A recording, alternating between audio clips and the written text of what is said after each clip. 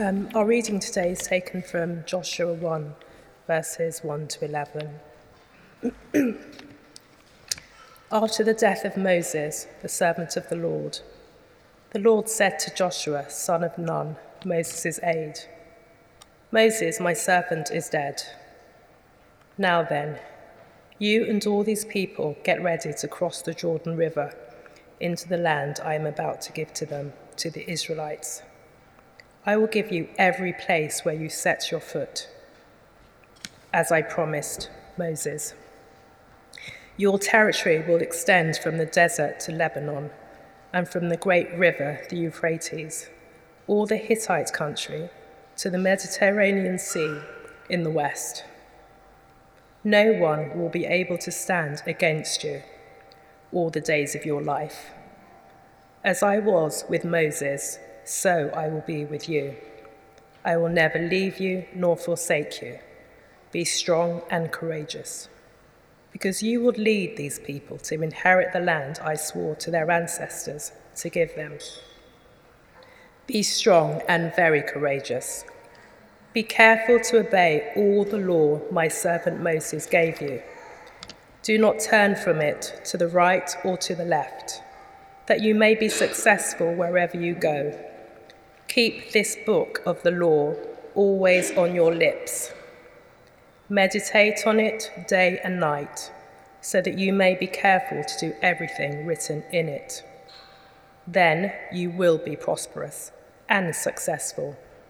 Have I not commanded you? Be strong and courageous. Do not be afraid.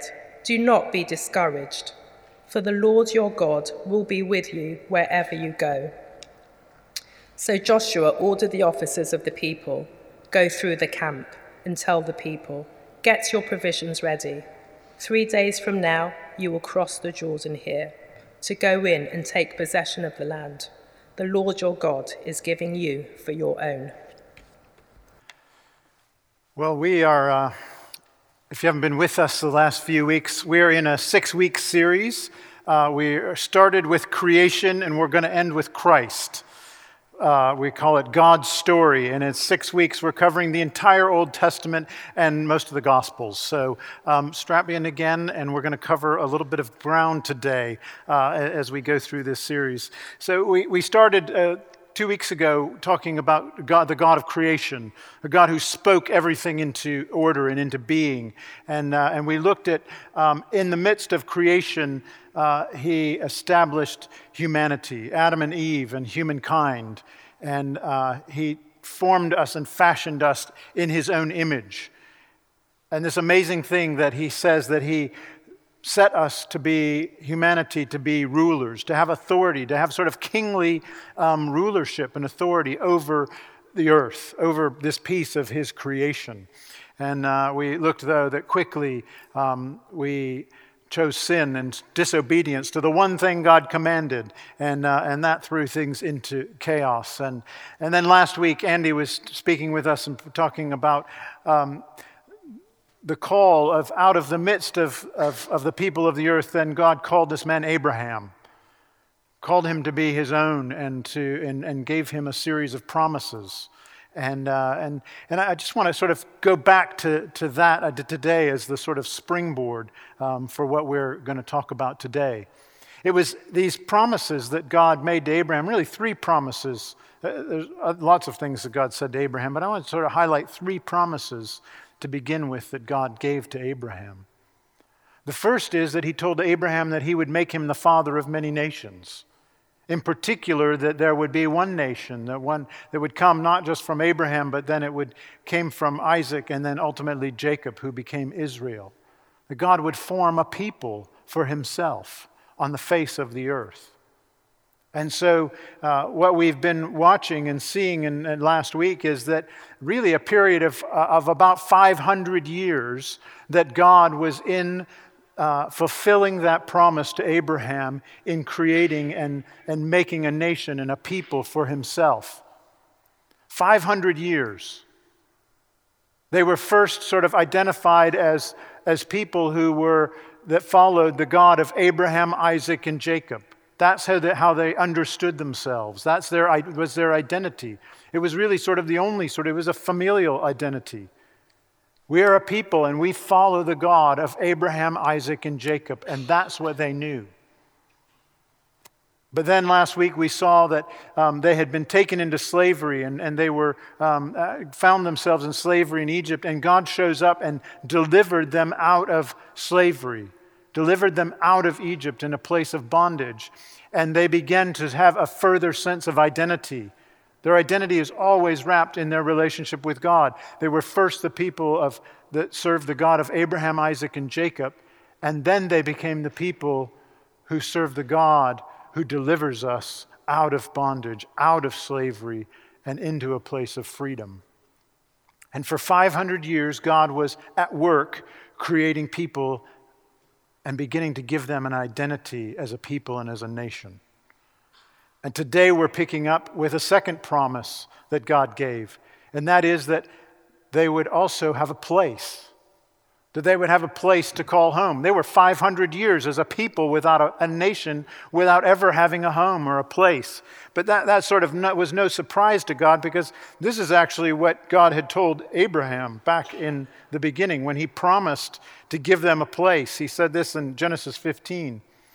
The Lord said to Abraham, "I am the Lord who brought you out of Ur of the Chaldeans to give you this land and take possession of it." Some other things happen, and he goes on. Then the Lord said to him, "Know for certain that for 400 years your descendants will be strangers in a country not their own, and that they will be enslaved and ill-treated there. But I will punish the nation they serve as slaves, and afterwards they will come out with great possessions. You, however, will go to your ancestors in peace and be buried at a good old age. In the 4th generation, your descendants will come back here, for the sin of the Amorites has not yet reached its full measure." The second promise that God gave to Abraham was that he would give his people a land, a place. And we'll talk a little bit more about that. There's a third promise, though, that God gave to Abraham, and that was that out from his descendants, that his descendants would be a blessing to the nations of the world, that they weren't there just to exist for themselves, but they were there indeed to be a blessing to the nations of the world. Specifically, though, in that promise is a link that we go all the way back from creation, when Eve and Adam were suffering the consequences of their sin, but God gave them a promise that out from the descendants of Eve, somebody would arise who would defeat Satan, the image was that would crush the head of the snake, of Satan. And here we have that same sort of promise picked up into Abraham, that out of his people, out of this people that God's calling, there would come redemption. There would be a blessing for the whole world. And so today we're seeing God's people begin to come to this place that they were promised. The land of Canaan. And it's in the book of Joshua where you see this. Moses has died. Moses has died in the desert, and now Joshua, who is his assistant, now has come to the forefront. And he has been the one now called to lead God's people into this new land. And so as they come to the land, the first thing that happens is they have a river to cross. They have a place they have to, there's a river between the wilderness where they are and the place they've got to go. And in sort of this bookend to what we were reading last week is we have God delivering God's people out of Egypt and through the Red Sea and parting the Red Sea and taking them into the wilderness. And now we have the Jordan River that's parted as God's people make their way in to the Promised Land. Now, here's the amazing thing to me about this land and about this thing with God. Not only had he promised it, but now that the time has come for it to be fulfilled, God doesn't just hand them the land. He doesn't just say, "Here it is, walk in." No, he actually invites their participation in the taking of the land. In fact, he says it this way. He uses the word, he tells Joshua that every place your foot steps as you go into the land, it will be yours. See that sense of participation? Every time you step, you're going to be taking and walking into what I have for you. And so that happens right there at the Jordan River. Remember, Moses had sort of held up the staff and the river, and the Red Sea had parted. Well, here we have God say to the people, they said, guess what? I'm not going to part the river until you, step into the river. And they literally had to put their feet in the river at sort of flood stage. And all of a sudden, the water began to be held up. And a path was made across. Because God is saying to his people, I want you to participate with me in the taking of this place, in the receiving of the promise that I have for you. There's participation. And so they cross the Jordan River and they make their way into the promised land. And then this amazing thing happens. Read it, and I'll read it to you from chapter 5 of Joshua. They've come across the Jordan River. They've entered into the land, but yet they've yet to take anything. They're just there. And they're standing outside the city of Jericho, and they're sort of been given this plan by God for how to take Jericho, and it seems a bit ridiculous, but this happens in Joshua 5. It says, now when Joshua was near Jericho, he looked up and he saw a man standing in front of him with a drawn sword in his hand. Joshua went up to him and asked, are you for us or are you for our enemies? Seems a pretty fair question to ask, right? Giant guy there, sword drawn. Wait a minute, are you on my side or not? Whose side are you on? Verse 14, though, he says, neither, he replied. But as commander of the army of the Lord, I have now come. Then Joshua fell face down to the ground in reverence and asked him, what message does my Lord have for his servant? And the commander of the Lord's army replied, take off your sandals, for the place you're standing is holy. And Joshua did so.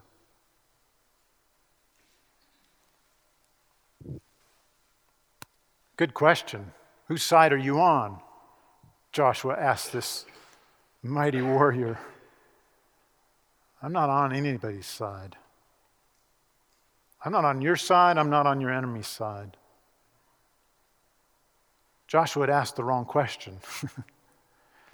The real question was, whose side was Joshua on? Because this was the army, the commander of the army of God's hosts. The only side he's ever on is God's side. And the question to Joshua and to the people is, whose side are you on? And Joshua knew in that moment, this is it. This is the defining moment. And so Joshua falls on his face and takes off his sandals because this is holy ground. So in this invitation now, they go in and take Jericho. A strange battle plan, if ever there was one. I don't think there's probably ever been a general in all of history who ever followed the same battle plan that Joshua had and was given by the Lord. March around the city for 7 days, and on the seventh day, march around 7 times, and then blow some trumpets, and then it'll all be yours. It makes a great song, actually, by the way. But that's exactly what happens. The walls come down, and they go in and they take the city. Now there's an interesting thing, though, is they take Jericho, because in the story about them taking Jericho, there's a lady by the name of Rahab. She lives in Jericho. And when they were spying out Jericho, trying to look at its strongholds and its defenses, some spies had gone into the city, and they had stayed with Rahab, because, Rahab sort of was in the hospitality industry, shall we say. Full service hospitality industry. Rahab was a harlot. That was the place where they'd stayed. And Rahab identified something about these people, and she aligned herself with the spies that were coming to take her city. And she was told that if she would not fight, if she would help them and assist, that she would be protected and kept. And lo and behold, she does. She goes along with God's plan. She helps them and she participates in them taking the city. And so she finds herself on God's side, aligning herself in the same way Joshua was given that opportunity to align with God's side. Now, one of the things about Rahab is you're familiar maybe with Rahab because we usually sort of mention her during Advent of each year when we recount the lineage of Jesus. Because as we're talking about this promise of God's fulfillment of somebody to come and be a Savior, so the Messiah, this promised Messiah, it is Rahab who enters into the lineage of Jesus. There's another person in this later on in the story that we're not going to talk about today, but Ruth is another one of those. Somebody who's not Jewish, who's not from the nations of Israel, outside foreigners who enter into the lineage of Jesus, which I think should say something to us about it. That this is not so much about ethnicity and nationalistic sorts of things. This is all about alignment with God. Alignment with His purposes, finding ourselves aligned and cooperating with what God's doing. And Rahab becomes part of the lineage of Jesus, an outsider, a harlot. So the people come in, they take in, they go from Jericho, and the next thing we know, they're coming to Ai, the next city, and it seemed like Jericho was so easy, and they go to Ai, and they get there, and they're immediately defeated, and they find out, actually, they face an unbelievable defeat when they go to take this city, and it's like, what's happened? And they find out that actually somebody in the crowd, a guy by the name of Achan, He's disobeyed the Lord. Everybody was told not to take anything from Jericho with them. No spoils. They didn't get to keep any spoils from Jericho. But Achan had chosen to take some things and bury them in his tent. And because of that disobedience, the whole nation suffered because they were not walking in obedience. And so they would face defeat at Ai. And so they deal with the sin that Achan had committed, and the next thing you know, they go in and they easily defeat Ai and they take the city.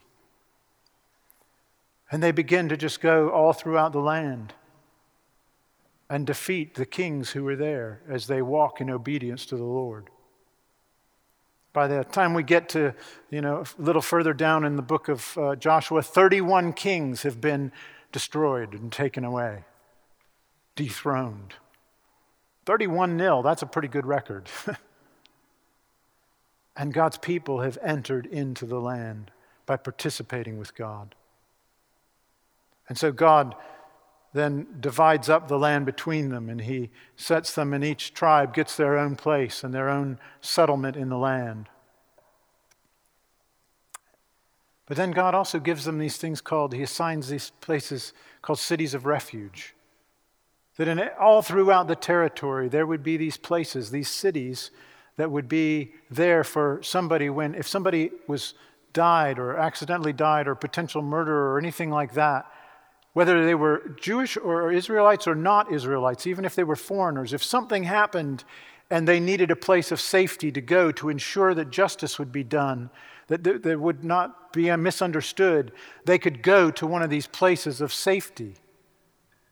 And these sanctuary cities, and those were set up all throughout the land so that there would be places of sanctuary to ensure that justice would take place, to ensure that they were given a fair hearing, to ensure that vengeance wasn't just taken on them without opportunity for things to be worked through. And so God set these places of refuge all throughout the land. Well, that's the land. But there's also the legacy part. God's people now are coming to understand that this God of Abraham, Isaac, and Jacob, this God who brought them out of slavery and out of bondage and set them free, they're beginning to understand very clearly that He is a God who fulfills His promises. For 500 years, they waited for this promise to be fulfilled, and yet finally they were there. They were in the land. That's who this God is, a God who fulfills promises. The other part of that legacy, though, is that the nations of the world around them begin to clearly recognize that God was with these people, that there was something different about the God of Israel. That when they were in alignment with his plans and purposes, the nations of the world needed to get out of the way because it was going to be accomplished. And the fame of God and who he was and that he had a people and that he was at work began to spread through the nations of the world. There's something different going on here than in other nations. There's something unique happening.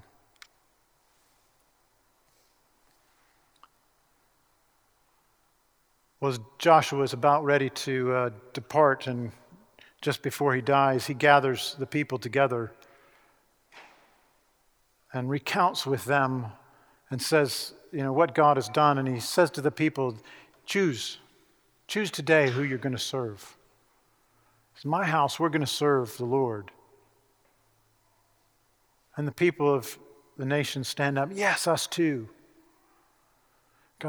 Joshua says, well, not so fast.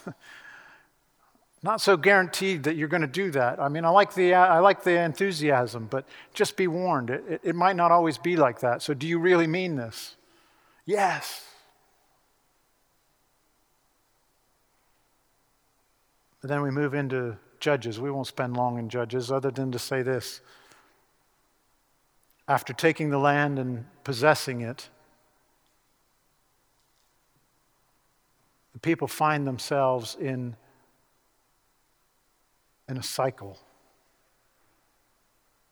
of disobedience, a pattern of sin. Is what happens now that they've come into the land, what they begin to actually sort of disregard all the things that God has done for them. And it says in Judges, twice it says in Judges that everybody did, there was no king in the land, and everybody did what was right in their own eyes. In other words, everybody was living selfishly. And out of selfishness and selfish living, they would find themselves once again occupied by the very nations that they had driven out and the people that were around them. And then God would raise up somebody who would obey him and would hear his voice, and they would deliver the people out of that bondage and out of that oppression from their neighbors and sort of restore order to the land. And guess what? People would go right back to doing their own thing, finding that their neighbors had invaded them again, and God brings another deliverer. And then they go back to selfish behavior, and then occupation, and then deliver. And then they go back to sinful behavior and occupation and deliver. And then do you get the idea? Or do I need to keep going? Time after time, we just see that repeated throughout the book of Judges. And that's kind of where we're going to end today. And pick up next week. As God's people are trapped in this cycle of sin and occupation and needing a deliverer. Sin, occupation, and needing a deliverer.